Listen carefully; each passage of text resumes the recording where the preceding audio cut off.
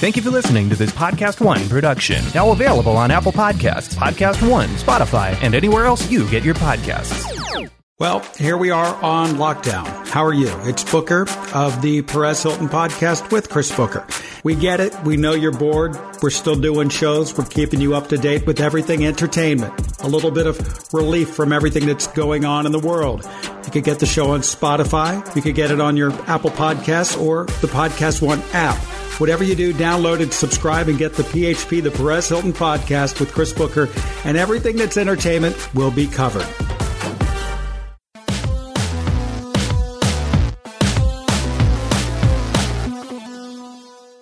Welcome to Real GM Radio. I am Danny Leroux, your host, and so hyped to have you with us for this episode. My guest is Sam Vecenie of The Athletic, colleague, longtime friend of the show, one of my favorite guests, and we have a lot to talk about. I mean, the draft lottery happened about a week ago, and there's some really interesting ramifications from that. And then also, of course, we have the playoffs going on, and so that gave Sam and I a lot of ground to go through, and the interesting results of the draft and how it affects potentially trades and everything else moving forward. So a lot of great stuff here. This episode is brought to you by BetOnline. Use that Podcast One promo code to get a sign-up bonus and also to tell them you came from us. And hope you enjoy the episode.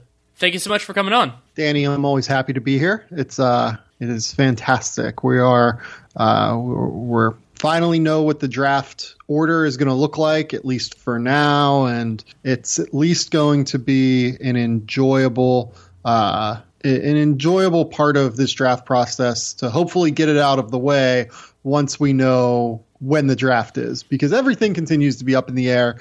I think that a lot of these players that I've talked to certainly would prefer it if we could get this process done with, because I think they finally want to know where they're going and, have some sort of timetable. Is there going to be a combine? We still don't know. Is there going to be a draft date change? We still don't know. So I'm excited that we get to talk about this again and talk about just some of the weird, strange intricacies of the way that this thing is going to play out over the next somewhere between 2 and 4 months. Yeah. So I was on a walk earlier today, and I was thinking about how to put this draft in historical context. And what I was thinking about was, generally speaking, I think of drafts as having an inflection point at the first juncture where we're genuinely unsure what is going to happen. And so that could be, we don't know which player is going to be selected. It could be maybe that pick is going to be traded, some combination. And usually from I was running through my brain, usually that's second, third, or fourth pick. Usually the first pick is pretty well locked in. The Anthony Bennett draft is an anomaly here. There are a few others too. And what really strikes me about this draft is not after the lottery, because the lottery made this more interesting. Given the structure before, we didn't really know we probably didn't know who's going to go number one. But now what makes this draft so compelling and challenging is we know who has the number one pick, but we don't know who's going to use it or who they are going to use it on. And that is crazy. Yeah, I'm so glad that we're just kind of assuming that we don't know who's going to have the pick, because Gerson Rosas has proven in his time as the Minnesota Timberwolves general manager or president of basketball operations. I'm sorry for misquoting Gerson's job title, but he's proven that he is the most, if not the most, maybe the most aggressive general manager in the NBA. There is not a circumstance where he's not going to listen to offers for this pick, in my opinion. He is absolutely going to see what comes in. I think that there's a question in terms of what offers will most appeal to him, knowing the way that he has operated to this point and knowing the way that guys that come from the Daryl Morey school of team building tend to think. I don't believe that it will necessarily be a circumstance where Gerson is trying to improve this team for 2020, 2021. I think he's thinking of this as more of a window to improve. And I think genuinely he's going to take whatever he perceives to be the most value on the table. I don't think he is that could be standing pat, by the way.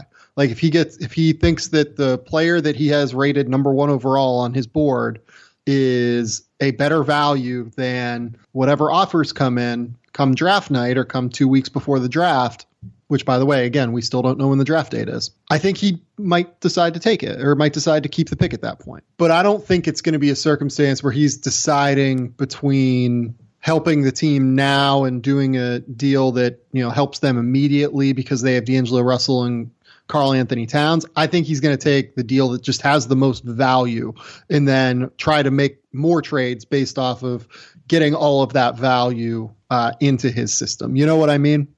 I do, and I think that a kind of a good way of explaining that is with the deal that they made at the trade deadline. So the way I interpret it is that while Rosas was open to the possibility of I'm sorry, which deal? Yeah, okay, you're saying I was laying it up like they made two, obviously. The overall deal. So basically they were trading Robert Covington, and instead of getting 2 first-round picks, they moved one of those first-round picks to the Denver Nuggets for Malik Beasley and Juancho Hernangomez. I do not think that Rosas did that knowing that Malik Beasley was going to score a ton of points or being totally confident that Beasley was going to be their shooting guard of the future or however we wanted to define it. I think It was an asset play. It was these two players are about to be restricted free agents in even what we knew at that time was going to be an extremely narrow market. Now, due to circumstances far outside of anyone's prediction or control, it has become even narrower due to the projections that the cap is going to drop and everything else. And so basically the idea was we would rather have a first-round pick and then these two guys rather than 2 first-round picks. And I think that was, especially in their circumstance, I think that was the right decision to make. And the cap holds didn't really matter. Minnesota's with Russell and Towns wasn't really going to be a cap space team.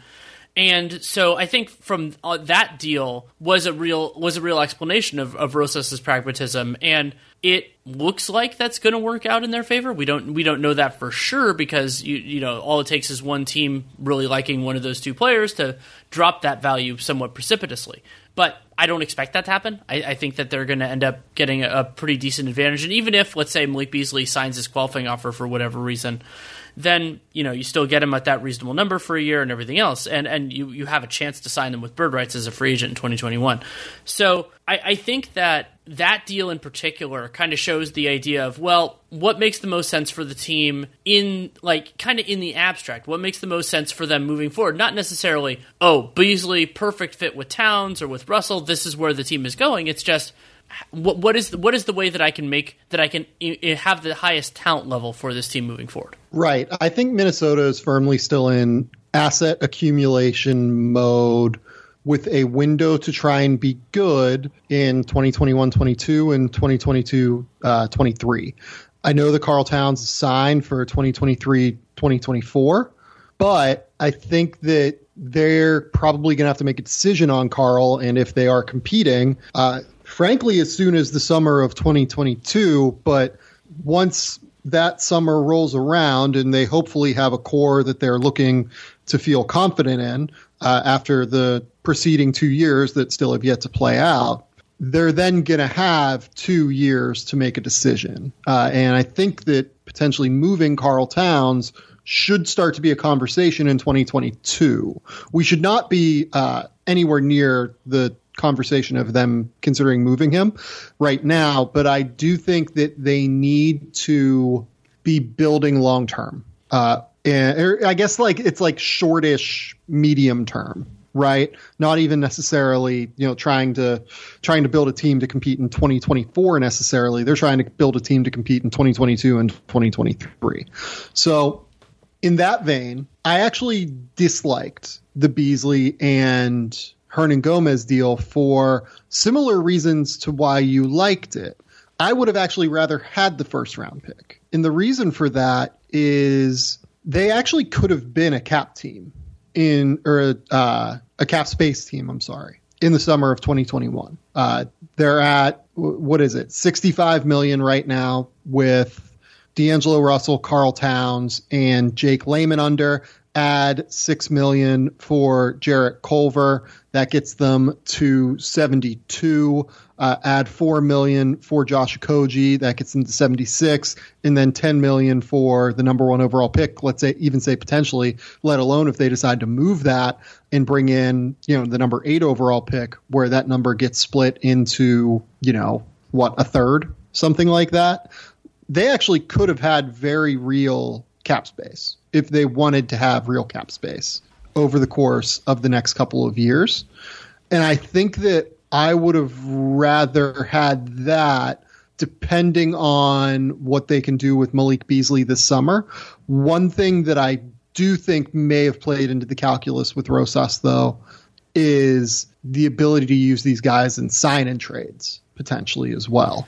Sure, Malik Beasley. Or the other alternative, if you're talking about 2021, is if you can get Beasley for a below market deal, then you move him on that below market deal in the future. Like, right. So my counter, I think that your theory is sound. Like, I think that there is a cogent logic to it. However, for me, what makes me push back is there are so few teams that have significant existing obligations then, and the free agent class, while it is deep, is not so deep that I think Minnesota is going to be a high-end suitor for most of the players that really move the needle. Like, even the Victor Oladipos and Drew Holidays of the world, as unrestricted free agents, I think they're going to have more interesting suitors, depending on how, things could change, obviously. And so I think that cap space for non-premium markets or non-illogical suitors, it's actually going to be, in a weird way, lower. Because, I've always brought up the idea that cap space doesn't have to just be to sign a max free agent. It can be any number of other things, including being a facilitator. And we've seen teams do very well there. Memphis last year getting that first-round pick from the Warriors. Or Indiana taking T.J. Warren. Yes, Indiana taking T.J. Warren, another really good example. So I think that but here's the thing. There are so many teams that their books are going to open exactly then that I don't think there's going to be as much of a need for facilitation. There will be some, inevitably, because there will be, that's the way of the world, is that if, let's say two great players want to play together, you will see a team move it. But so there are twin problems. One, I don't think there are as many obligations that need to be moved. There are a lot of guys like Rudy Gay and LaMarcus Aldridge and DeMar DeRozan, I'm using all the Spurs guys for some reason, who have big money contracts, but they expire in 21. So, they don't really make sense in this paradigm. Then the other thing is... Drew Holiday is the one that I brought up to you in a conversation a couple days ago. And I want to get there. But so I think that so the problem there is that there aren't that many teams that could desperately be clearing space, and there are more teams that will be available as facilitators. Now, some teams will take themselves out of that. Knicks.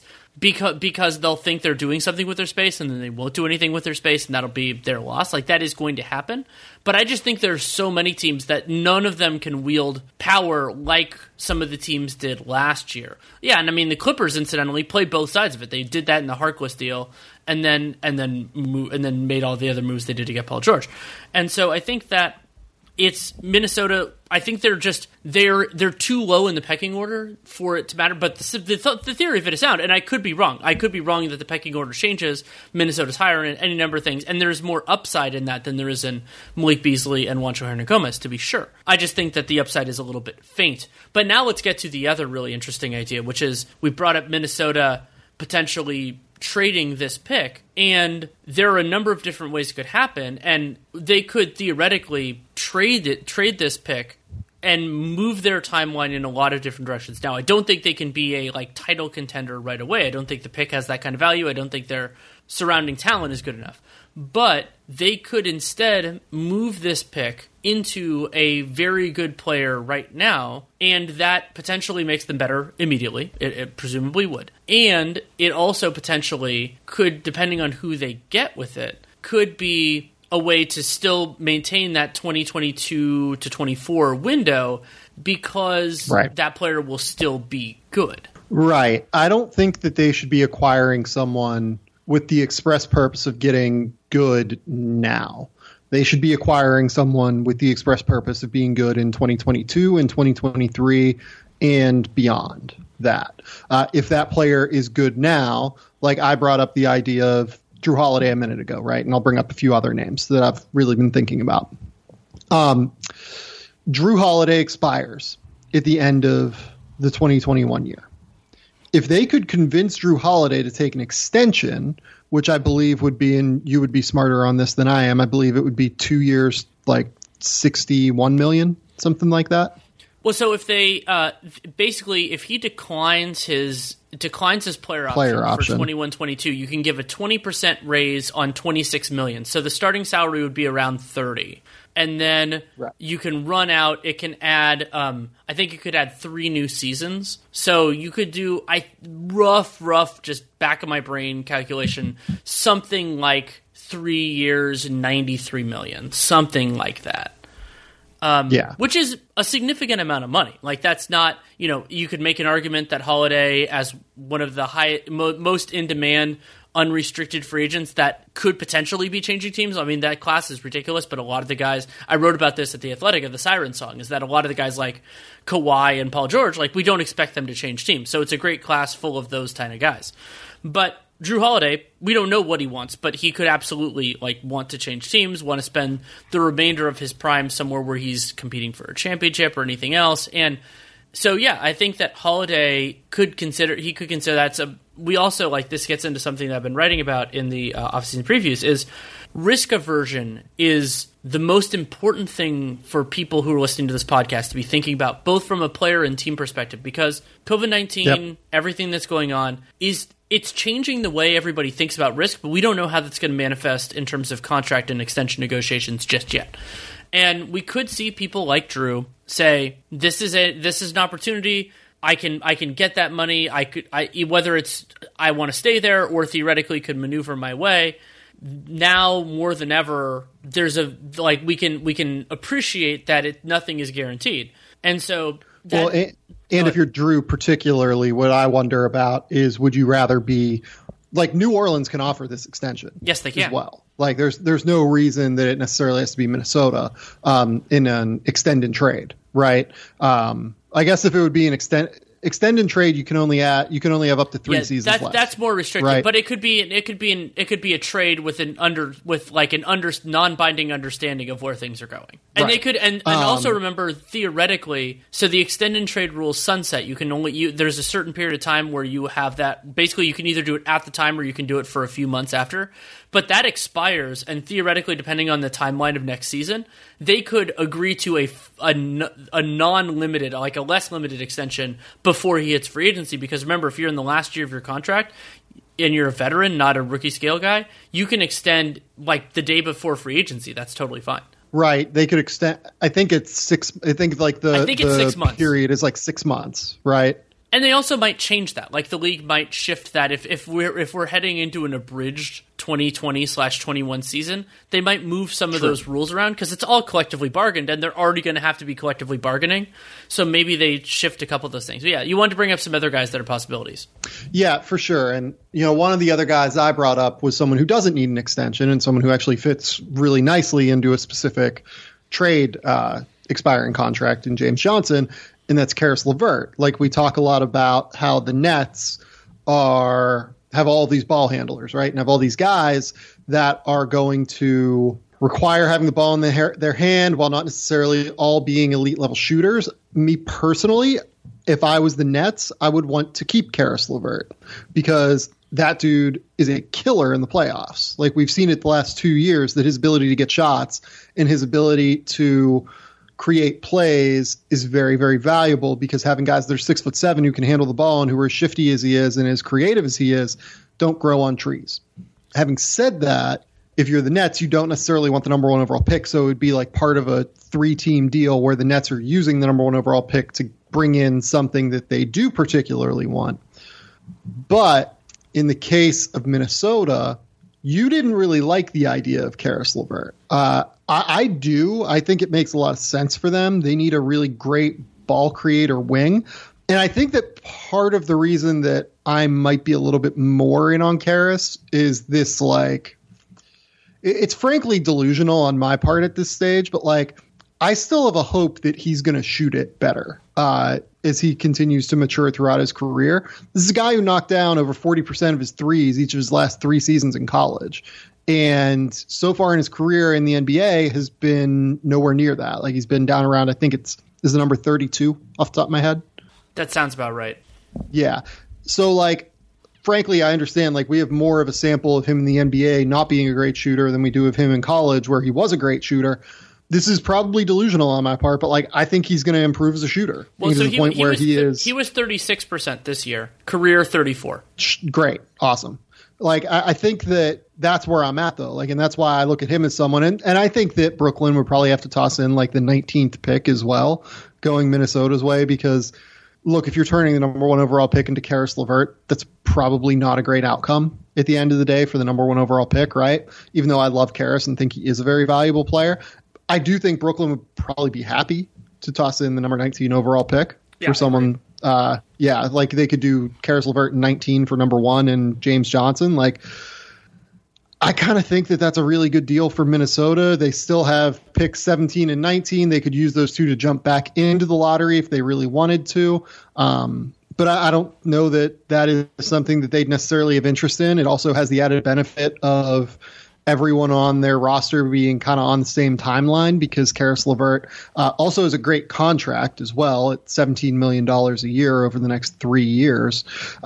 And that's right when D'Angelo Russell's deal expires. So it would kind of give them the ability to all be on the same timeline and shift this thing around if it doesn't work. But I do think it would work. Yeah, I'm a little bit less sold on LeVert there, just because I think that your primary action, and while I disagreed with the D'Angelo Russell trade, the part of it was, okay, you're going to build a lot off of a Karl Anthony Towns and somebody pick and roll, and whoever's not involved in that primary action has to be able to shoot. And the theory is Minnesota with Towns and Russell is not going to be a great defensive team. And so in order to be a good to very good team, they're going to need to be elite on one end and then hopefully passable on the other. And to be elite, I think that you have to have that kind of floor spacing. Like, that's the way to really get it. And so LeVert, I think he passes the threshold of you probably should guard him when he doesn't have the ball, but it just seems like it's a little bit of overlap. And now you can argue that overlap is a useful thing if both players are good, because Russell can shoot too. So you could run some stuff with each of those guys, and then the other players are going to be lower usage, better defensive players, maybe in the mold of a Mikal Bridges, let's say. That's sort of an idea. So it's not terrible. Which by the way, they moved the ideal guy.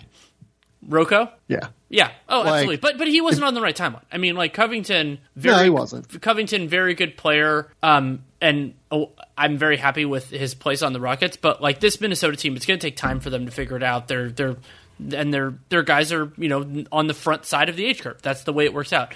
But something I wanted to get into with this pick that I think it's so interesting with Minnesota's perspective, more so than the Warriors. Can I talk about one thing with Russell and Towns that I think is actually going to be really important before we move on? The big thing with D'Angelo Russell is that if you have a big who can switch on to him, he's just going to be a little bit less valuable, right? Because he isn't someone that has like a crazy amount of burst. He needs a ball screen to be able to create offense. The big thing that playing with someone like Karl Towns does is it makes it exceptionally hard to play a switch defense on them, in my opinion. That's why I liked the trade for Russell more than I liked it for the Wolves. Right. I would not have made the trade either. I agree with you. I understand that like there are personal connections there with Karl, and keeping him happy is basically importance 1, 2, and 3 for Minnesota. But I'm too worried about their defense. Having said that, David Vanterpool is a very good defensive coach. They're going to play a really good drop coverage scheme. It's going to be very similar to what Portland does, very similar to what Milwaukee does. The thing that concerns me, though, is that Russell is also a particularly bad fit in that defensive scheme. Because as we've seen within the construct of that defensive scheme, it's critically important for guards to be able to get over the top of screens. And that's something that Russell has struggled with over the course of his career. He doesn't really recover well because he doesn't have great recovery speed, doesn't have great recovery length. And for as good as the offensive combination is going to be between those two, I worry substantially about what the defensive combination is going to be in that specific action that they're going to absolutely murder teams with offensively. Well, and so there's there's a counter to that, which would be theoretically you could have Russell not defend the other team's ball handler, but the problem is then you need somebody else who can. And you need and they do have someone for what it's worth, like they do have Josh Okogie, but Okogie isn't good enough offensively to where you're able to like really do anything. And then additionally, I don't think that you would just need one good defender on the perimeter. You would need two good defenders. Agreed. Again, they have two good defenders because I think Jarrett Culver had a pretty solid rookie season defensively for as bad as he was offensively. And if you have both those guys on the court, though, with Russell and Towns, you're just going to be clogging the paint for them within the action that makes them as good as they are. Minnesota is very complicated, the way that they're building this roster. And I think Gerson is very smart. I think Gerson Rosas is very, very smart and very, very good at this. I think he is absolutely 100% going to put them in the best position. I see a vision, but I don't know if it aligns with his vision, and I don't know how he's going to build this, you know? And it might take more time. I mean, that's the way this sometimes goes, and especially with the pieces that they have that are hard to fit, it also might involve some trial and error. Where I wanted to go is, and I don't want to spend all of this podcast talking about Minnesota, though I do love this situation, is the other possibilities. So sneak peek for me, though, like I just wrote, I swear to God, 9,000 words on Minnesota that's coming out on Monday because all of this is so interesting. You know what I mean? Agreed. And so the other possibility I want to just float briefly is that they could also use this. Is there another way for me to interrupt this possibility? Yes, there always is.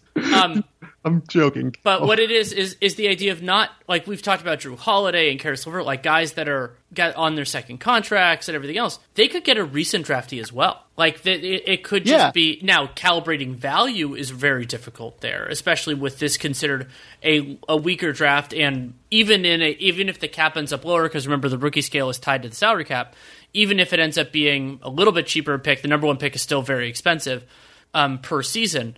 It's that's the kind of thing that's also really interesting, is like that it could theoretically, now I don't have anybody firmly like in mind.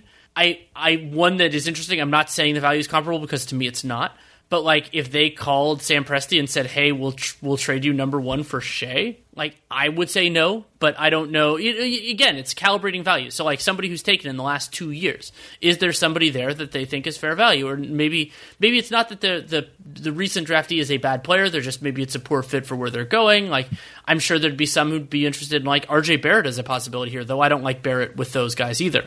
But like, you know, like that sort of option, I don't know who that player is, but the idea of kind of getting of each side getting kind of a recent redo, like in a different world, you could see Jaren Jackson Jr. as a possibility here, because Jackson and Towns would be fascinating, and he spaces the floor at the other spot. I have an interesting one. Okay, if you're Denver, and I don't think that Denver would think this way, I think that I think I know where you're really going. Like the upside that they have. What if it was Michael Porter Jr. and Denver was just like, look, we parlayed this as a risk for us at 14 into the number one overall pick. We're going to cut our losses in case he gets hurt and in case he doesn't. Go ahead. Also, he's only 2 years away from restricted free agency, and you assume that restricted free agents are going to be at least close to properly paid.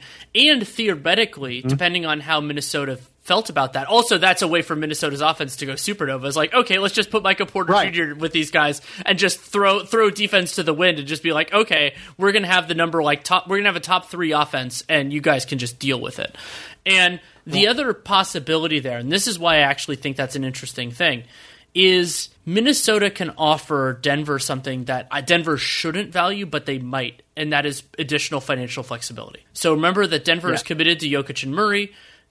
Minnesota could theoretically offer something involving Gary, like let's say they see the Nuggets like Gary Harris, but they think that $20 million a year is too much for him.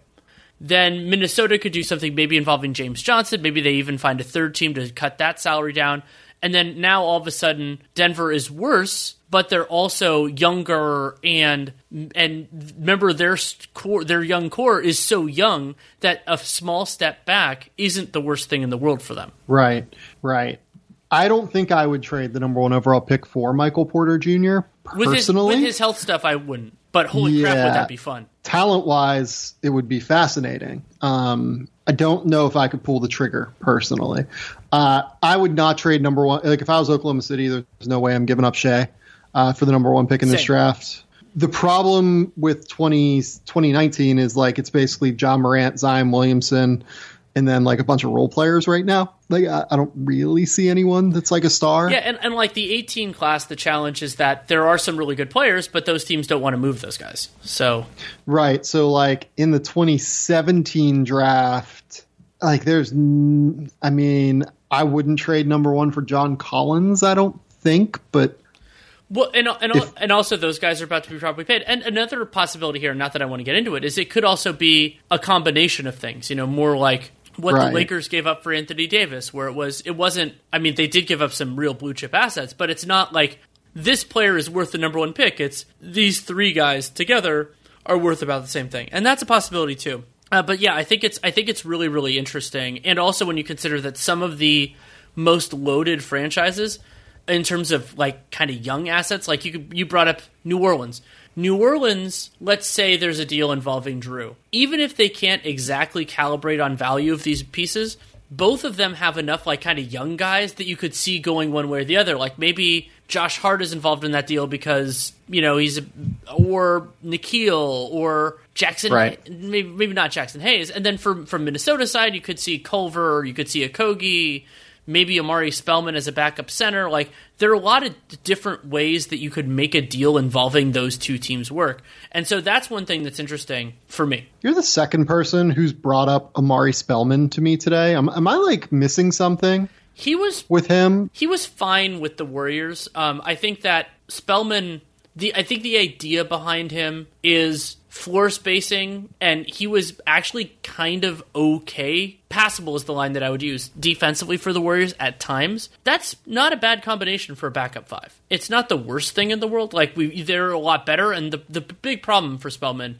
is that supply is going against him hard. And so that's a challenge. And I mean, he really hasn't played hasn't played well that much, and that's a big concern. But I do like if he's available. I mean, he's a 6'8" center. I'm okay with that. I mean, it's funny though because there are parallels with him and a few other guys I've talked about where like in an ideal world you want your backup to be a competent fill-in starter, and Amari Spellman is not that. Right. And so that means he's a lower utility type of guy. Like I've brought up Julius Randle here before. Like I think Julius Randle or Jabari Parker, for example, like they're I think of them as backup level players and talented backup level players. But the problem is when you put them in their starting lineup, it totally messes with your ecosystem. And so like to me, those types of guys are just less valuable. And Spellman doesn't have the same flaws they do, but he also doesn't have the same physical talent that they do. Plenty more to talk about with Sam Vecenie, but first a message from BetOnline. Sports are back. NBA playoffs will return on the weekend, NHL playoffs are underway, and Major League Baseball is in full swing. Also, UFC, boxing, NASCAR, and soccer. BetOnline has the best odds and lines for the upcoming games and matches. And make sure to stay tuned at the end of this podcast to hear Adam Carolla interview BetOnline's wagering expert Dave Mason as they discuss the return of sports and what wagering fans can expect to see. And whatever you want to check out on BetOnline, use the Podcast1 promo code to tell them you came from us, and of course get an awesome welcome bonus. And if you're looking for something other than sports, they have hundreds of live casino games, poker tournaments, and all the best props in the business. They also have simulated NFL, NBA, and UFC happening every day live for you to check out. So visit the website, use your mobile device to join today to receive your new sign-up bonus and start playing today using the Podcast1 promo code at BetOnline, your online wagering experts. Let's go to the Golden State Warriors. I think the Warriors are fascinating. Getting the number 2 pick, that was lower than their odds in some respects, but also better than the expected value because of the way they balanced it.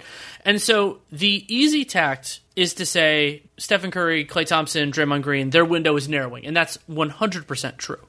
And so if you want to go on that, then you trade the pick for the player who can help you the most right now. And I think that Bob Myers could absolutely be thinking that way. There is a justified thing. I am interested, first of all, in what that player would be. And they have a trade exception. They have Andrew Wiggins. They have a couple different ways to make a deal in that range happen. They could also do the Andrew Wiggins, incidentally, back when he was a draft pick of the Cavs, pick him, hold it, and then use that for salary matching purposes too. It gets complicated. But what I'm interested in also is the chance that they try to do a best of both worlds approach. And what I mean by that is if there's somebody, I believe it would be LaMelo Ball, who the argument is not that they will be a perfect fit with the current team. It's that the next Warrior star after these guys are all post-prime is going to be very hard to find. They're not going to have many opportunities for a long time.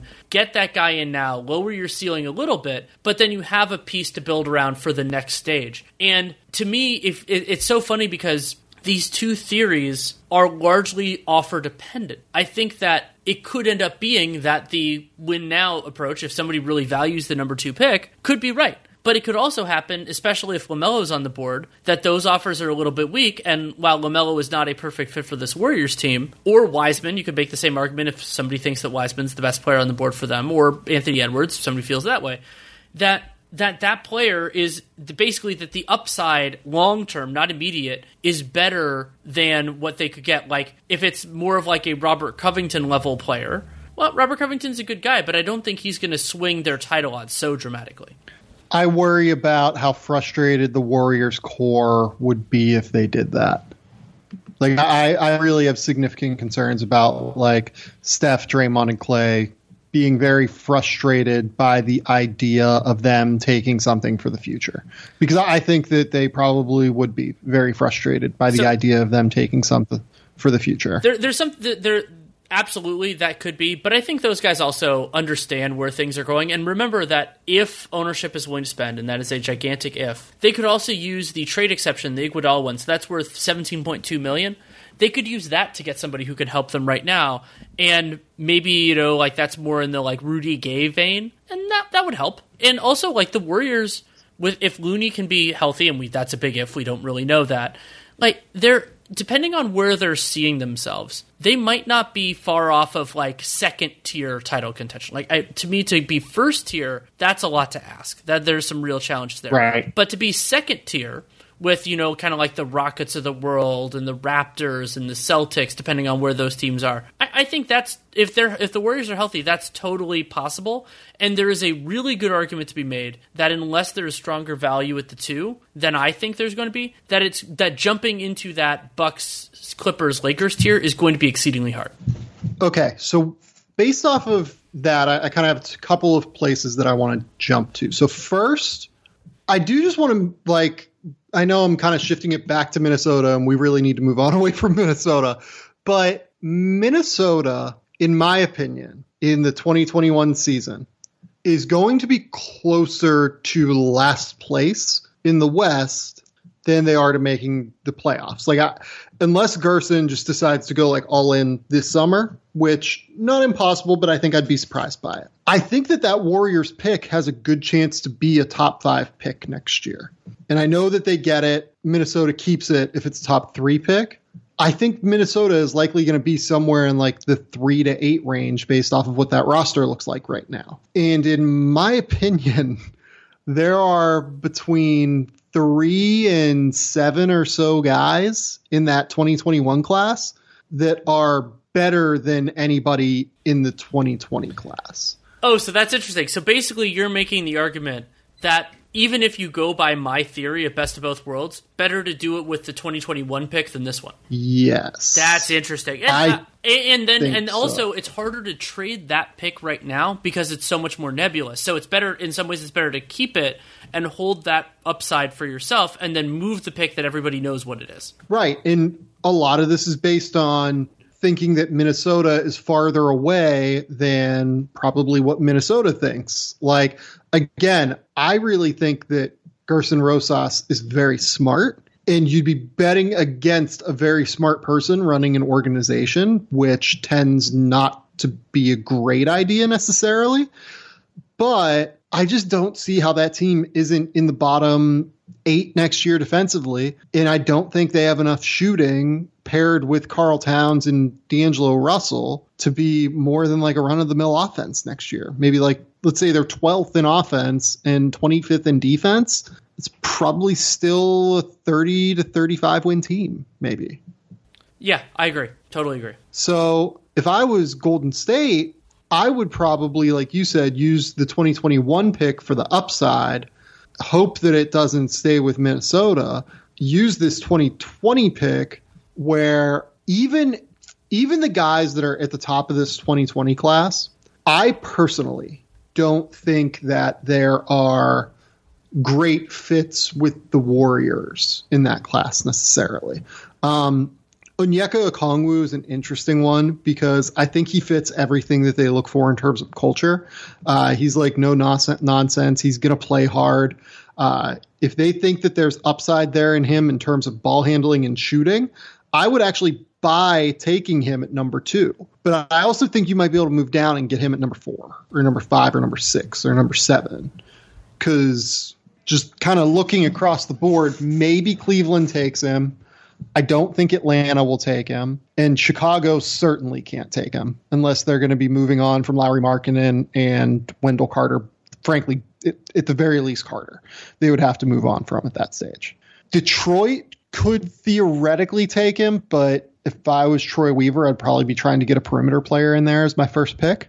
The Knicks already have Mitchell Robinson. And by the way, like, I think the idea of Mitchell Robinson is an interesting one for Golden State. Like, I would wonder if I could move number 2 and, number 2 for Mitchell Robinson in something, but I don't know what. And by the way, if I'm the Knicks, I'd be trying to trade Mitchell Robinson this summer because I think that I wouldn't want to pay Mitchell Robinson going forward as I'm still rebuilding. But that's a conversation for later on in this podcast. A quick note on the Mitchell Robinson thing is he has the contract. I describe this as the Jokic, which is a 4th-year team option, which if you decline it, either you pick up the team option and then he makes his minimum for that season. This is for 21-22. Or you decline it and make him a restricted free agent. So really, assuming the team values restricted free agency control over, basically you'd have to be really sure that a guy's coming back in order to pick up that team option, to not risk it. So basically, Mitchell Robinson is severely underpaid for 1 more year, and maybe that's fine, for Team X, but maybe it's not. And so it is the Mitchell Robinson part of this is fascinating. Yeah, the Knicks can't pick up that option. I don't think. Like, no, I don't think so. I don't think anybody can. Honestly, like, I would be very skeptical if a team picked up that option that there wasn't some sort of under-the-table deal. Right. Like, there would be a legit investigation, I feel like. Because remember that league. Robinson also, you can't really pick up that option and then agree to, like, we talked about the extensions that, like, some of the extensions that could theoretically be on the table. Or, actually, we talked about that before we recorded, for Devontae Graham and some of these other guys. I don't think that's enough money for Mitchell Robinson, probably. So I couldn't see that as being acceptable to him right now, like, or a year from now, being like, that's fine, I'll take $10 million a year instead of being a free agent right now. Especially, it's actually a great question. If I was Mitch, would I take that money? I probably wouldn't. I probably wouldn't, and I really don't think. I mean, players bet on themselves all the time. I mean, we're going to see that with Chris Dunn. We saw it. Sometimes it works, sometimes it doesn't. It really does depend. But players are generally very confident, and that confidence is important. But yeah, I think that's a big question. But so yeah, the Warriors, I agree with you that Okongwu, from what I've heard, is a better fit for them, kind of like in that like culture type of element. I think that they also need to be thinking of kind of protecting themselves in case, especially Draymond, just isn't that guy anymore. And that's why I think Okongwu or Wiseman has some appeal, because yes, the team is very different with Wiseman than they are with Draymond, but he could end up being a great defender. And remember, the whole point of the Warriors is great offensively and then very good defensively. And so if they can do that with Wiseman, then maybe if Draymond's the one who ages out first, you can hedge a little bit with him. I don't know that they're going to take Wiseman. They've been like leaking every single like different thing across the board, which I think is really smart on their part. Like, at one point, the leak was that they liked Wiseman. At one point, it was that they like Okongwu better than Wiseman, that they like Tyrese Halliburton in the guard class a little bit better. Like, I think the Warriors have done kind of a great job so far of masking what they actually want to happen. Well, maybe it's because here's the other thing. First of all, I think a lot of that's because they want to trade the pick. And remember that the idea that I brought up at the very beginning of the inflection point, and that it's when when things become uncertain. And what the Warriors are trying to convey to teams is, if you have a player that you want, the only way to be sure you can get that player is to trade with us. Now, Minnesota can make the same argument and make it better, but eventually there might be intel. It's a little bit different.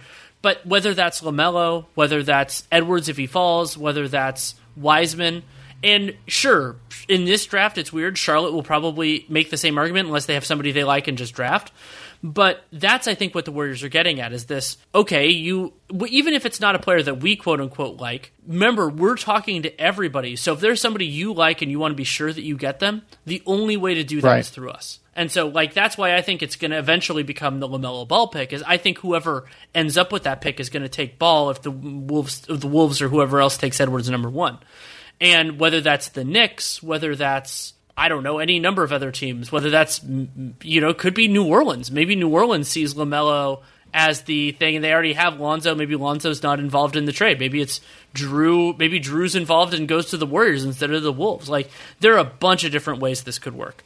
And I think that saying, LaMelo Ball comes through us is a really logical way to go. How the hell would the Warriors end up with Drew Holiday? It'd have to be involving Wiggins, I guess. There are a couple of complicated possibilities. It might involve Wiggins. They could theoretically, it would be complicated, but they could use the trade exception. Oh, I have an idea. Yeah. Use the trade exception to get a player and then sign the number 1 pick. Those two things combined would equal it. That's another way to do it.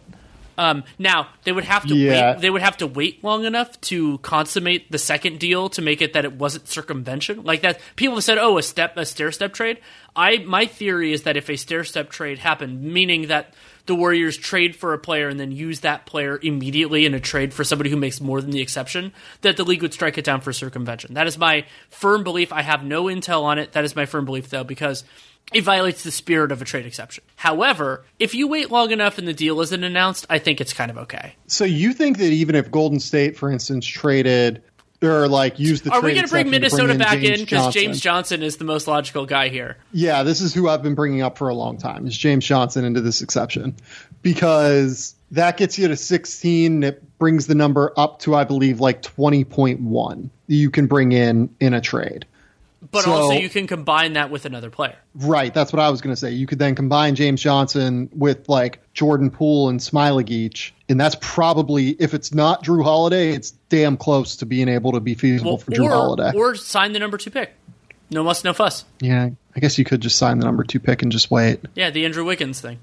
Which is confusing because Andrew Wiggins is also on this team. But God, that'd be so weird. Drew Holiday, Stephen Curry, Klay Thompson, Andrew Wiggins, and Draymond Green. What a weird team that would be. Yeah, but it could also be it could also be a circumstance where New Orleans has a bunch of other stuff. Maybe those things go somewhere else, and then that player goes to the Warriors. It's what's so crazy about it is I think a lot of these front offices might be considering this non-linearly just because there's so many teams that want different things, and this is weird. So yeah, I could see it all. It could go in so many different directions. I want to talk. Here would be my question. This is more of a base question, though, on the Warriors. If they were to combine the number 2 pick and just use it with the $17.2 million trade exception, who do you think is the best player they could get? Oof. I've been struggling with this one a lot. Yeah, because so technically speaking, Miles Turner makes too much money to fit in the exception, so it would have to be a stair step, and you'd run into all of those problems. I'm telling you, I really don't think the league would. If they brought in James Johnson and then moved James Johnson the number 2 pick for Miles Turner, I don't think the league would call that circumvention. You know who would be a really fun guy for the NBA? I'm not saying he's the best because I haven't thought about this enough to give you a great answer. Is TJ Warren qualifies? And can you imagine the piece of arbitrage if the Indiana Pacers got him for a second round pick and then traded TJ Warren for the second pick? I mean, that would be hilarious, but I don't know. Do you think that's I think Warren's plausible? Actually a pretty good fit for the Warriors, but I don't think that he's the next best player available. I mean, wouldn't you rather do Oladipo? It's risky. And assume that you can just sign Victor? Maybe. Because you can't extend and trade him just because he's going to be making more than that. I mean, maybe I'm wrong on that. Maybe he would sign a 3-year, $75 million extension just to lock in his money after the injuries. Yeah. But I don't think that would happen, though, to be honest. It's interesting, though, because the most logical thing for the Warriors to add would be a wing. And there aren't really many wings in that price range, and there aren't that many wings anyway that teams are willing to part with because they're so valuable. That goes along with the idea people go back and listen, or who have listened to the Real GM radios we've done over the years, talking about like just drafting wings higher, basically just devaluing everything else. And that's a part of why you see that. But theoretically, like that's why I brought up with Wiseman and with Okongwu, theoretically, is maybe you actually could do that for a center-ish guy, and then you're protecting a little bit if Draymond's not what you hope he could be moving forward. And yeah, he's under contract and all that, but I think you could make that work. But yeah, there aren't that many clear-cut, like it's even if like we're devaluing the number 2 pick compared to a normal year, there just aren't that many clear fits. I'm trying to think if there's like another recent draftee like in a similar boat to how we did, like how we were talking about at number 1. Like, is there just a recent draftee that the Warriors would be happy with, that they would take at number 2, or essentially be happy for number 2? I don't think either of the Hawks' young perimeter guys. So I'm talking about DeAndre Hunter and Cam Reddish, not Trey. I don't think that either of them is a great fit. What if you did the stair-step trade, got James Johnson within that money, took on Dwayne Dedmon's money, and did 2 out of DeAndre Hunter, Cam Reddish, and Kevin Huerter? Interesting. And number 2. Yeah, I think. Well, also remember, I don't know, Dedmon's connection to the Warriors is also fascinating because he was like basically it looked like the Warriors were going to go after him, but then Zaza Pachulia said yes, and then he ended up going to the Spurs. So yeah, that could. Right. And I actually think Dedmon's a nice fit with the Warriors. I've liked his fit there for a while. Yeah, I mean, you could also theoretically throw like Karis LeVert. Like you can go to some of these other ones too. Like I don't think LeVert's a great fit with the Warriors, but capable player, makes around the right money. LeVert actually fits neatly within the Iguodala exception, so there's no need for a stair step. It's wild. LeVert for 2 would be very interesting to me. And also remember that would create a big trade exception for Brooklyn, and then Brooklyn could use that for something else. Right, and the number 2, and essentially we'd be back in the same spot where Brooklyn would be using their. I think that Karis is at like 17-1, isn't he? Next year he's at 16. 16-2. So 16-2. So it'd be 16-2. So we'd just be like slightly moving down in terms of the available player pool. Yeah. In terms of what we could do. And by the way, the funniest part of that is that a $16.2 million trade exception with Karis LeVert, that is the exact amount of money, just like slightly lower for James Johnson. So it would still keep Minnesota on the table as a stair-step option. It's crazy. So I think we could talk about these things all day, but I want to move on. I think the other underplayed because of what happened at the top, Charlotte and Chicago moving up really does open possibilities for them. We don't know exactly who's going to be on the table, and like you have in your first mock, you had Charlotte taking LaMelo Ball, which I think would be truly fascinating, and Chicago taking Isaac Okoro. But just moving up, a few picks in the draft for both them, teams that I think even with this are probably still stuck on the treadmill of mediocrity for the most part. It's still a much better opportunity for Mitch Kupchak and Arturas Karnisovas than they would have had otherwise. Yes, it is. I think that for Arturas as a new GM, it's going to be very intriguing to see the option and the route that he goes. I think that I probably would change that pick already. Like, I think that Deni Avdija would make a lot of sense there for Chicago for a number of reasons, just because Arturas is one of the better international scouts across the NBA, in addition to being just a very, very smart basketball mind who is obviously going to be running the show in Chicago. I really wonder what he decides to do with Lauri Markkanen this summer, and with like Otto Porter and Zach LaVine. And like, you could tell me anyone on that roster gets dealt, and I don't think I would be totally stunned. Would you? No, not at all. And I mean, when I wrote my Bulls offseason preview, the thing I talked about a lot, and at that point we didn't know what was going on with Jim Boylan for sure, was internal evaluation for the Bulls is almost as important as external evaluation. And so what does he see as their backcourt of the future? Like they could potentially move Zach LaVine. They could get a replacement. They could see he could see Kobe White as being very good or pretty good or wherever you want to go with that. And Chicago, like they're with their young guys, they're getting close to the point where you have to make a decision. Like Markkanen's going to be extension eligible. We're not too far for Wendell Carter, even though he's missed all this time with injury. Kobe White's got a little bit more time. But, like, I'm very interested because Karnisovas could wait another year, but I think that moving quickly is beneficial. So I think that they could go, yeah, you're right. Any player could be dealt. They could also be dealt for anything. Like, I don't think trading for a center is off the table because they have Wendell Carter. I don't think trading or drafting a power forward is off the table because they have Markkanen or Levine or anything like that. I don't think there are any sacred cows in this organization. And that's a very good thing. But you're going to be so mad at me with where I take this conversation next. I just realized. Sure, go. Let's bring Minnesota don't let it be back Minnesota. In. Oh my God. Would Chicago be interested in using that James Johnson money and taking Zach LaVine and Lauri Markkanen if they want to go full offense? And then, adding around the margins and everything, right? Like maybe Minnesota could add number 17.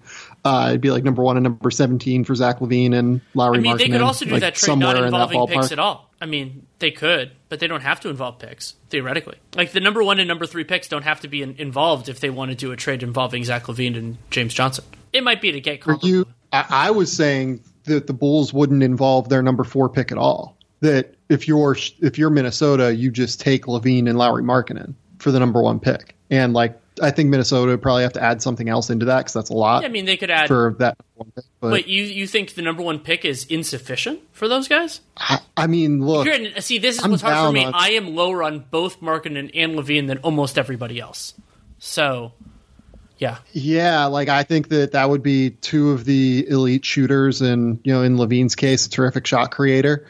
Obviously, this team has defensive concerns, but you put Lauri Markkanen, Karl Anthony Towns, D'Angelo Russell, and Zach LaVine on the same court. That is a top 5 offense, from day one. It'd be fascinating. And I mean, also Minnesota, Minnesota has all of these other.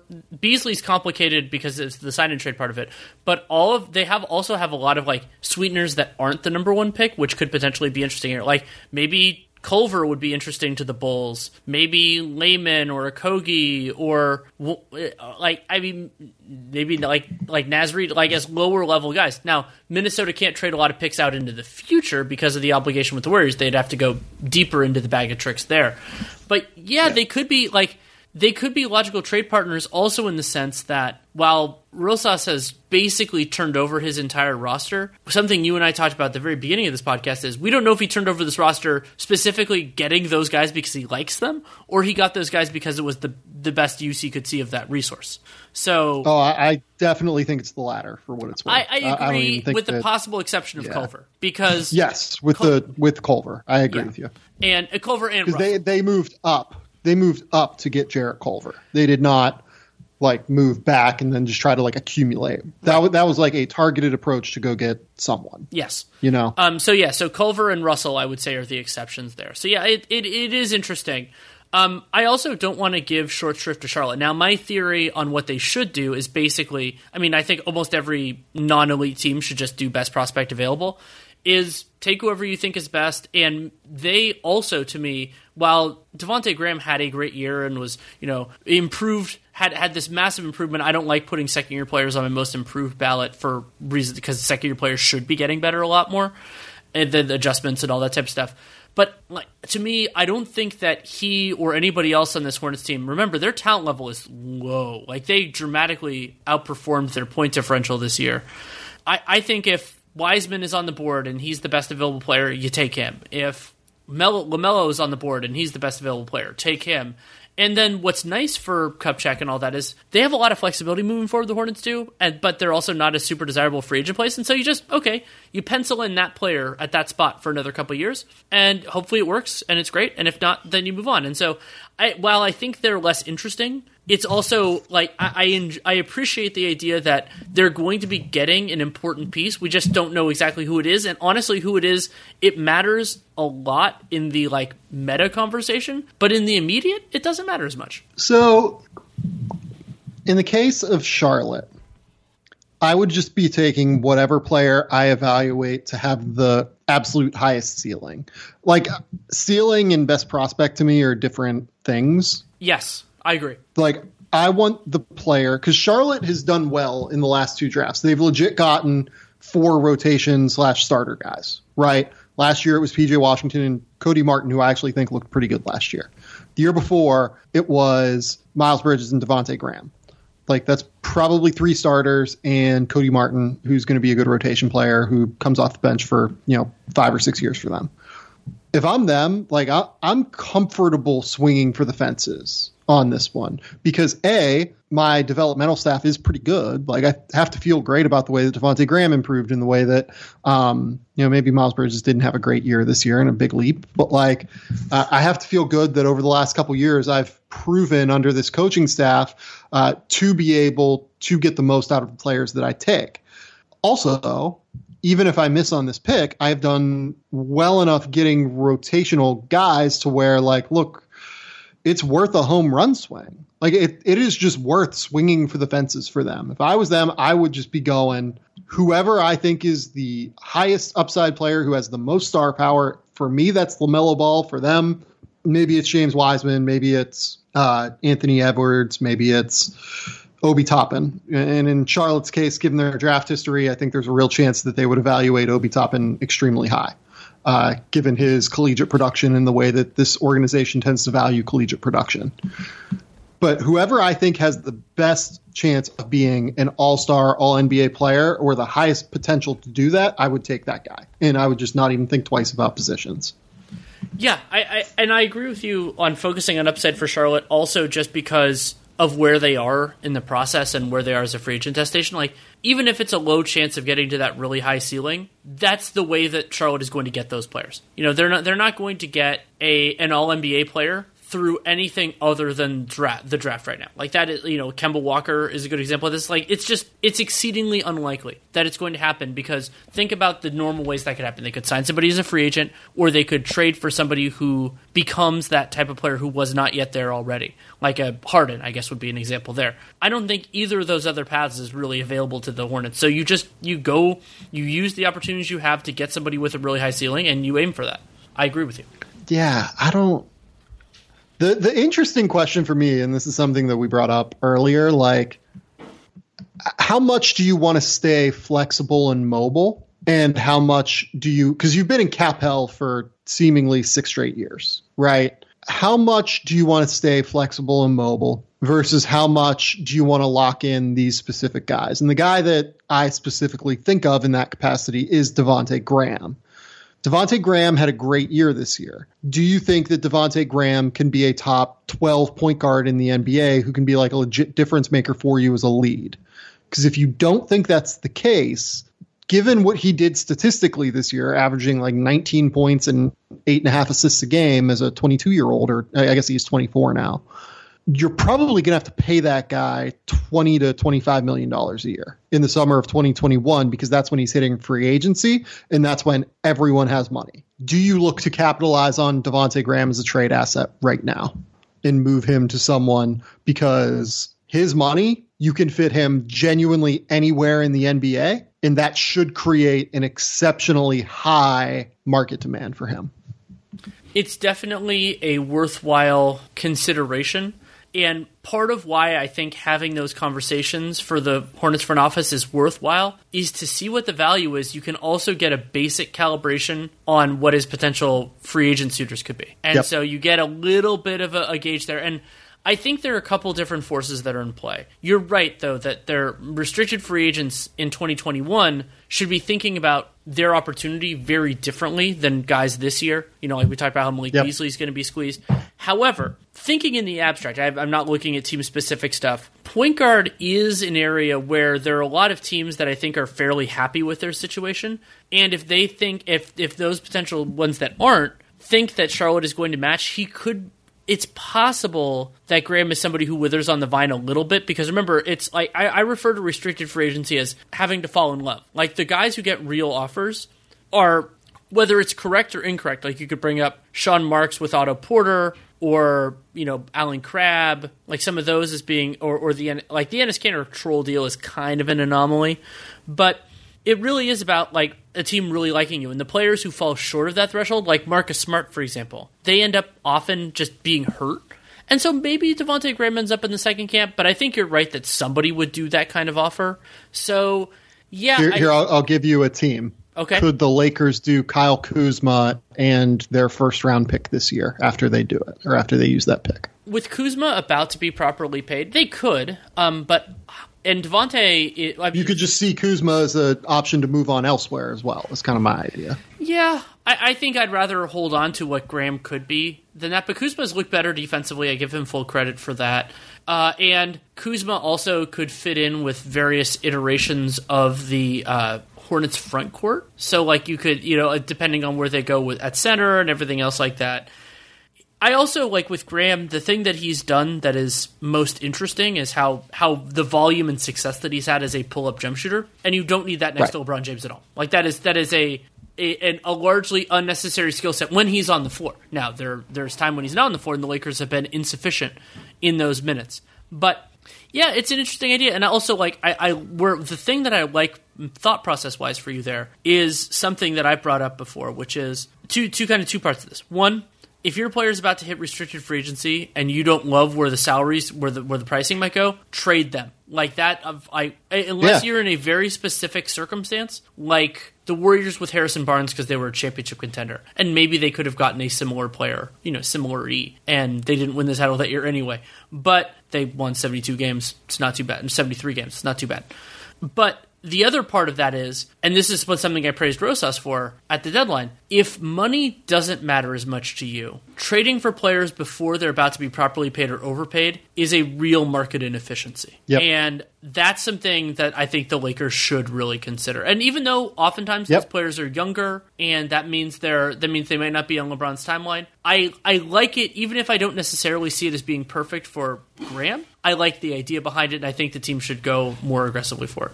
Or if you're Philadelphia, like, I don't know that Philadelphia, like, number 21 is probably not enough for Devontae Graham. And I don't know what else Philadelphia would have to offer to get Devontae Graham. But, like, could Philadelphia consider something like Al Horford getting off of that money, number 21, and Matisse Thybulle for the year of Shake Milton and Devontae Graham, or the year of Nicola Batum and Devontae Graham?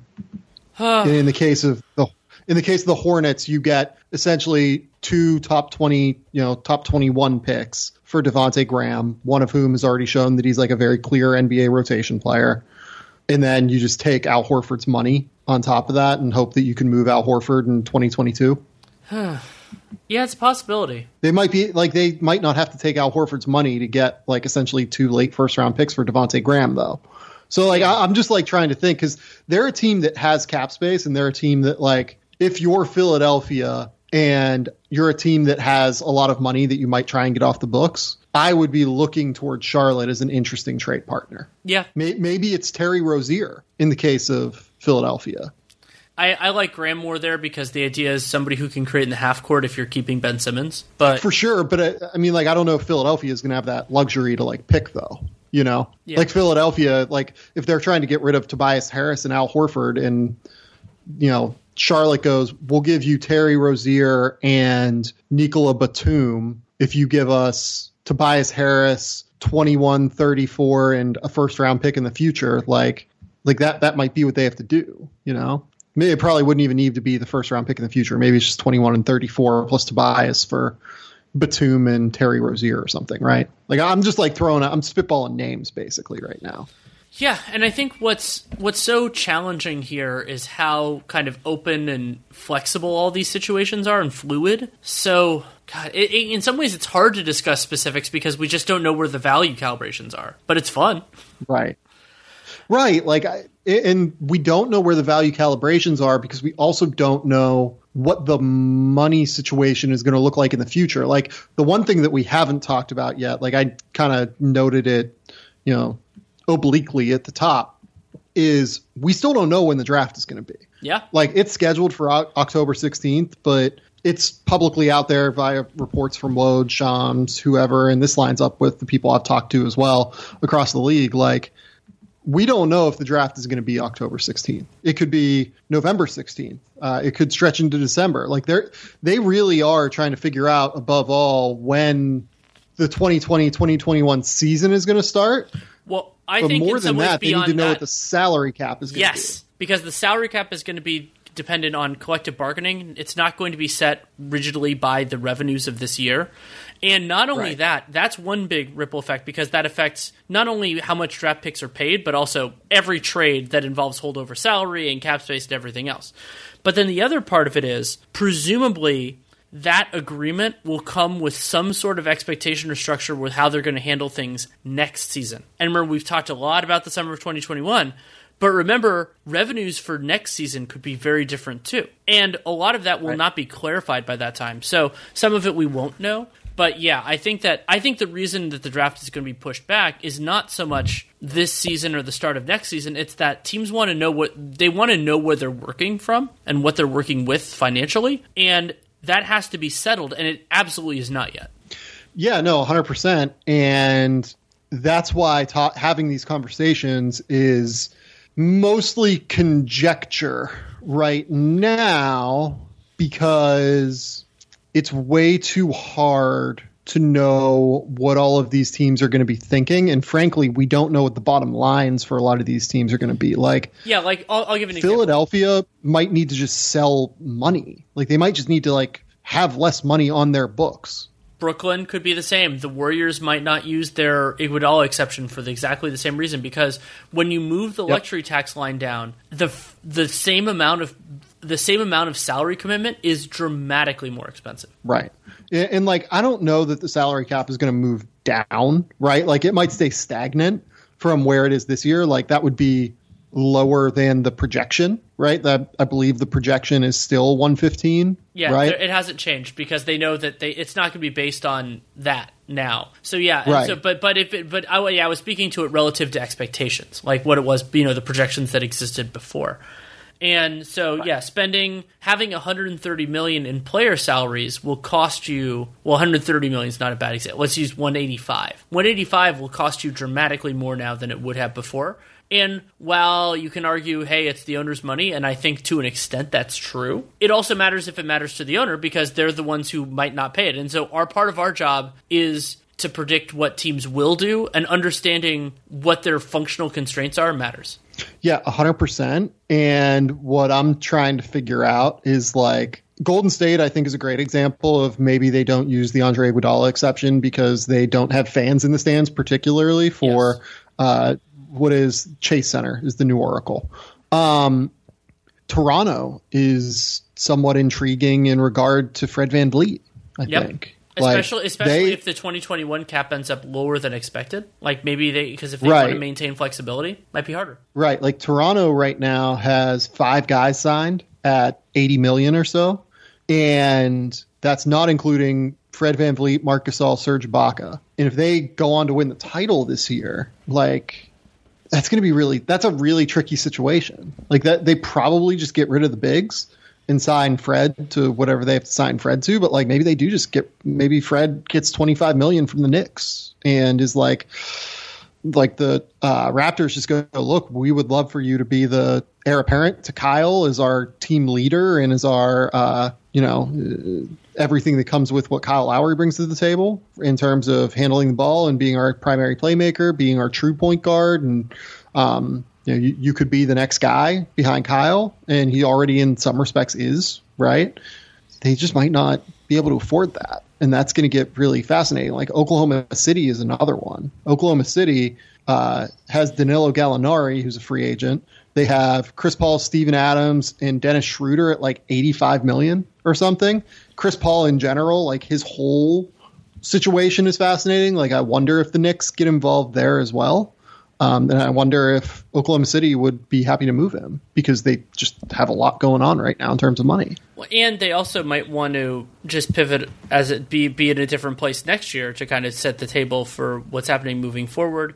Yeah, there are so many huge question marks, and I'm glad you brought up the Knicks because, yes, they did move down in the draft, but they're still a massive force in the 2020 offseason because they have potentially cap space depending on how they structure all these lightly guaranteed contracts.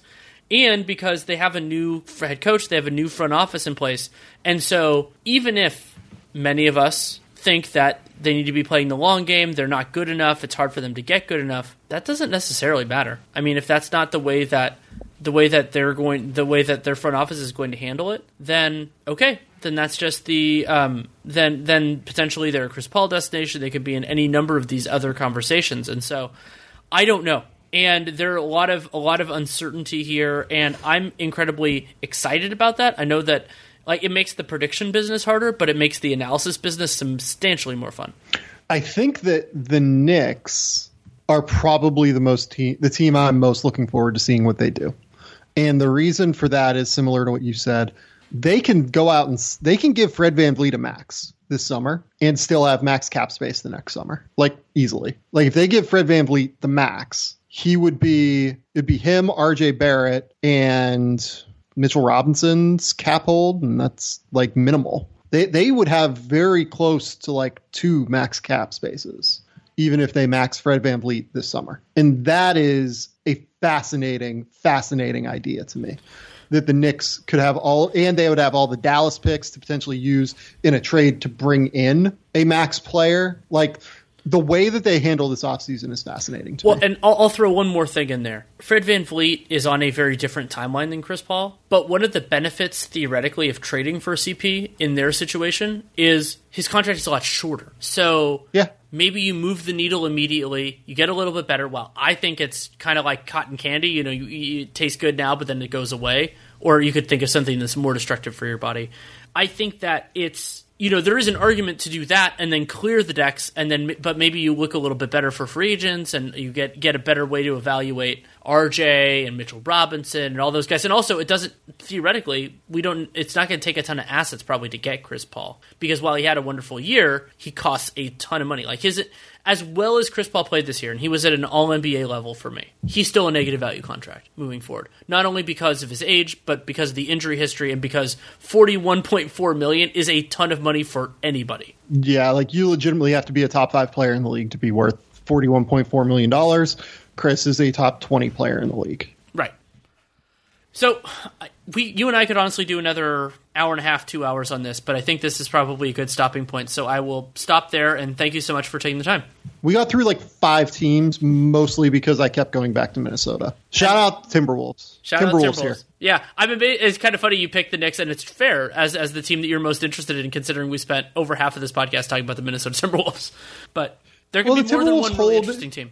The thesis on the Timberwolves is they hold arguably the most cards this offseason because they got the number 1 overall pick and because they have all of these restricted free agents and a general manager that is going to be as aggressive as possible. So they're interesting, and the Knicks are also very interesting just because they have a new front office, right? Well, and the Knicks have the Knicks have the most variability because they have cap space and they have this front office that and Tibbs as well, where they could go short term, they could go long term, and they could try to do something in between.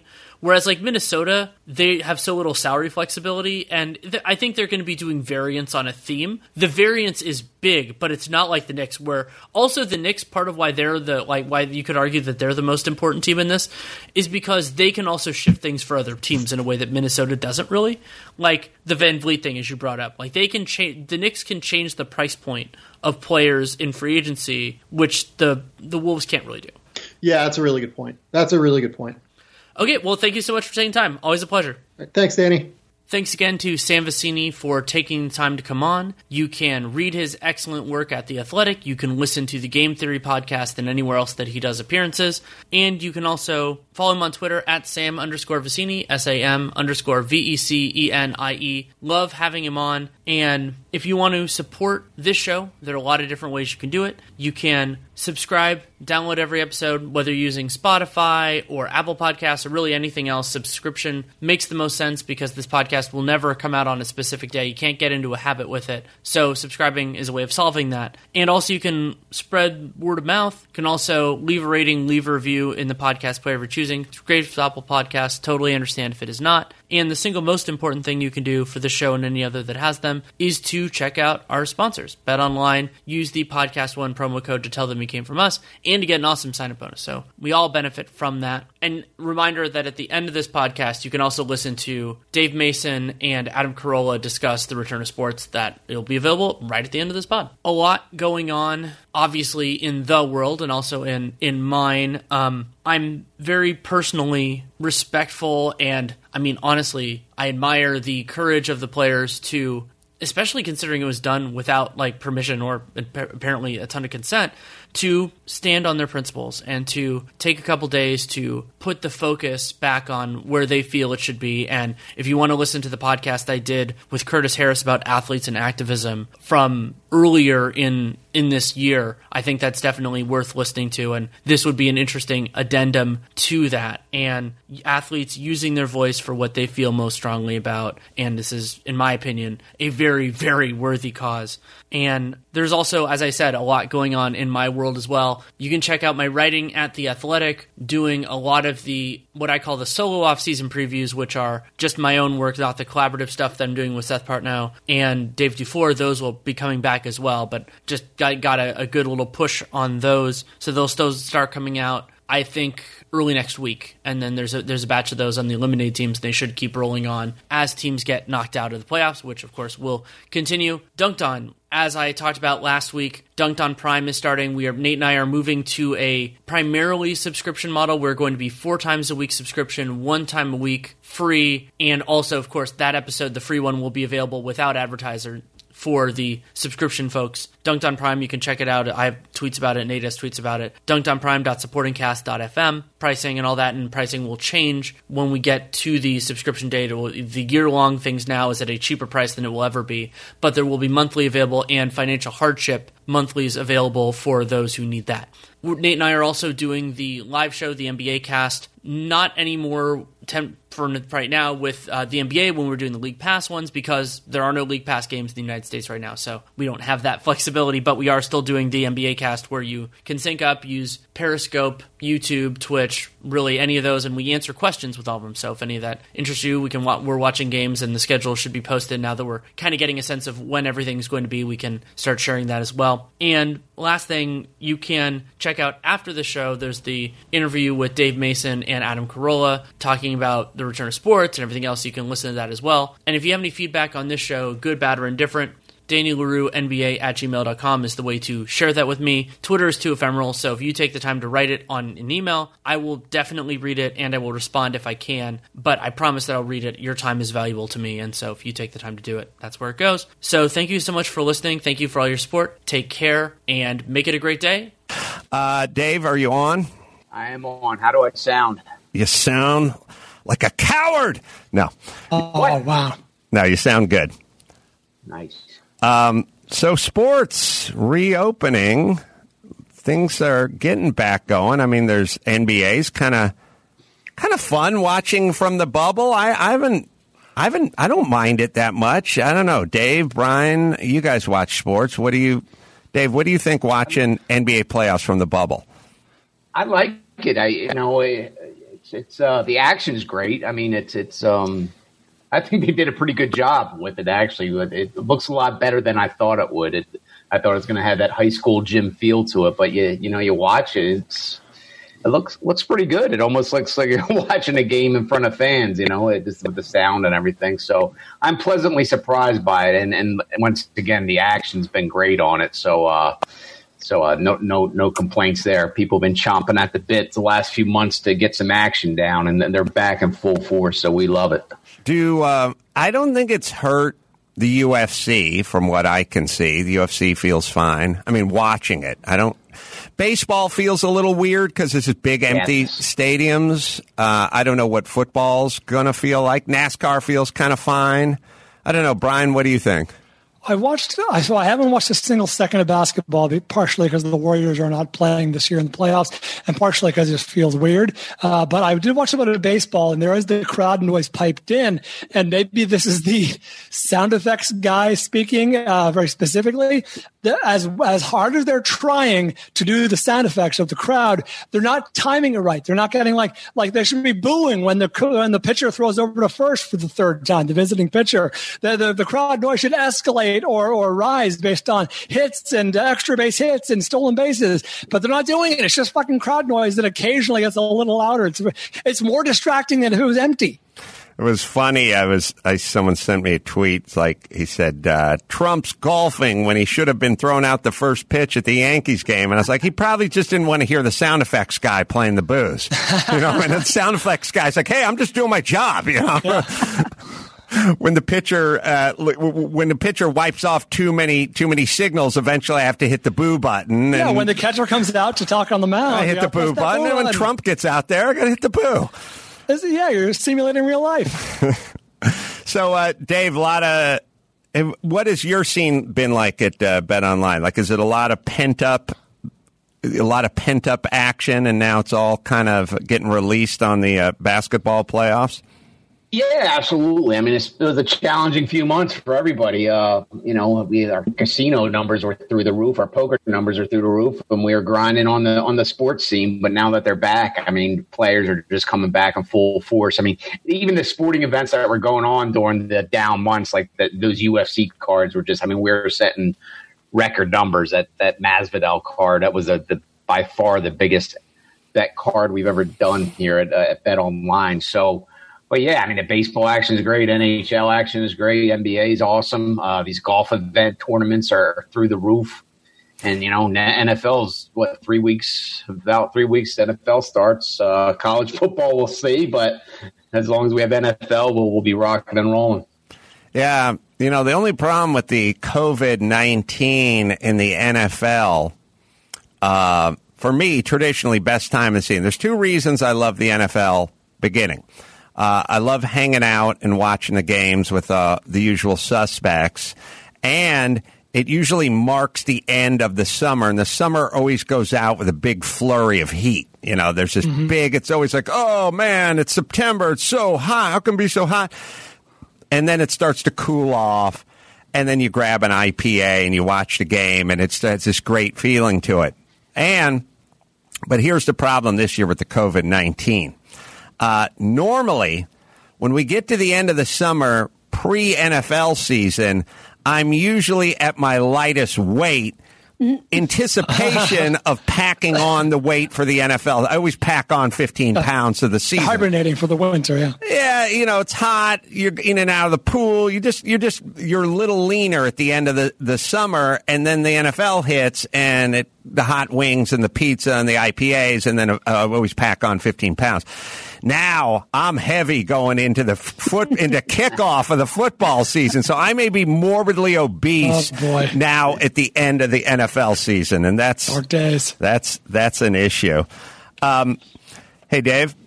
Yo. What time is it wherever you're at? I'm curious. And then Brian has a question. I'm on Mountain Time, so I guess that's what, an 2:30? hour. Yeah. Oh, that's it, huh? Oh, I didn't know that. I'm almost at mid-afternoon nap time once I get off this call. Sorry, Brian, yes? Yeah, Dave, you're a betting guy. What odds would you give? I guess it's a question you can answer in parts. Well, what odds would you give for like a full college football season happening? Partially, like just the SEC and maybe the ACC playing, or a postponed season. If you had to, maybe give odds to those, or another outcome that I might not know of. Yeah, I mean, some in the Pac-12 they're not playing. Big Ten they're not playing. A couple teams might try to play, but it's a mess. We've had those odds up and down. SEC, we actually put the week 1 odds up yesterday. They're planning on going forward, but I mean, it's.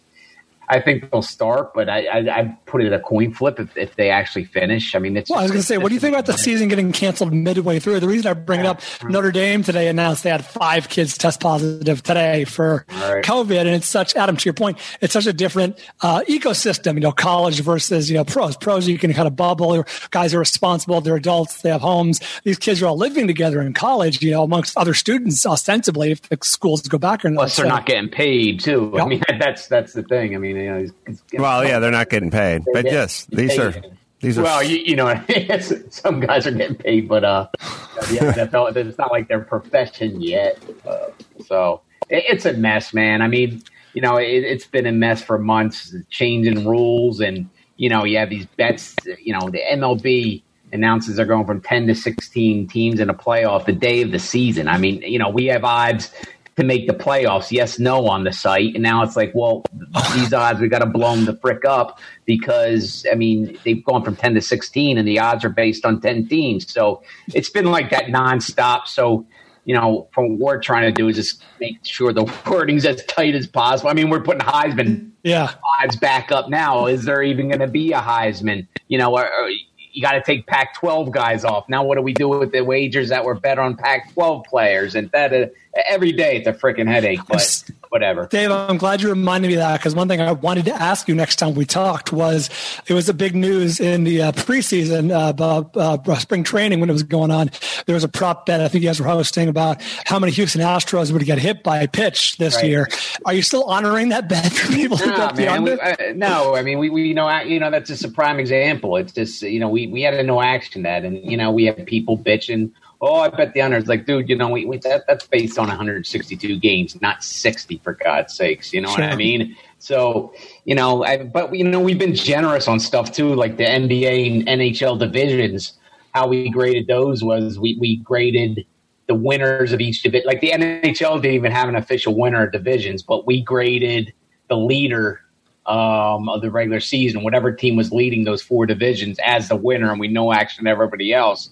And we actually ended up doing the same for NBA as well, even though they did technically have a divisional winner. So, we're trying to be as generous as possible in some of the gray area stuff. We graded both sides winners on stuff, winners and no action on the losers and all that crap. But, if it's black, there's just no argument there, man. You know what I mean? That's fair. If you're bitching about that, you're just taking a shot, and you can the door's over there if you don't want to bet here. The door's over there. Hey, Dave Mason, thanks for joining us. Appreciate it. We'll be checking in soon. I'm curious about, we'll get into maybe presidential stuff next time we speak. Oh, I can't wait. Can't wait. Thanks, Dave Mason. All right, guys, take care. Thank you. And let me hit Bet Online. No shortage of action with our exclusive partner, betonline.ag. MLB's in full swing. NBA, well, we talked about that. UFC hasn't slowed down. Boxing's still good. NASCAR's rolling along. BetOnline is best odds and lines for upcoming games and matches. Need more? BetOnline has simulated NFL, NBA, and UFC daily. Also, hundreds of live casino games, poker tournaments, best props in the business as well. And you can visit betonline.ag. It's our exclusive partner at Podcast One. Don't forget, use the promo code Podcast One for your free sign-up bonus today. BetOnline, your online sportsbook experts.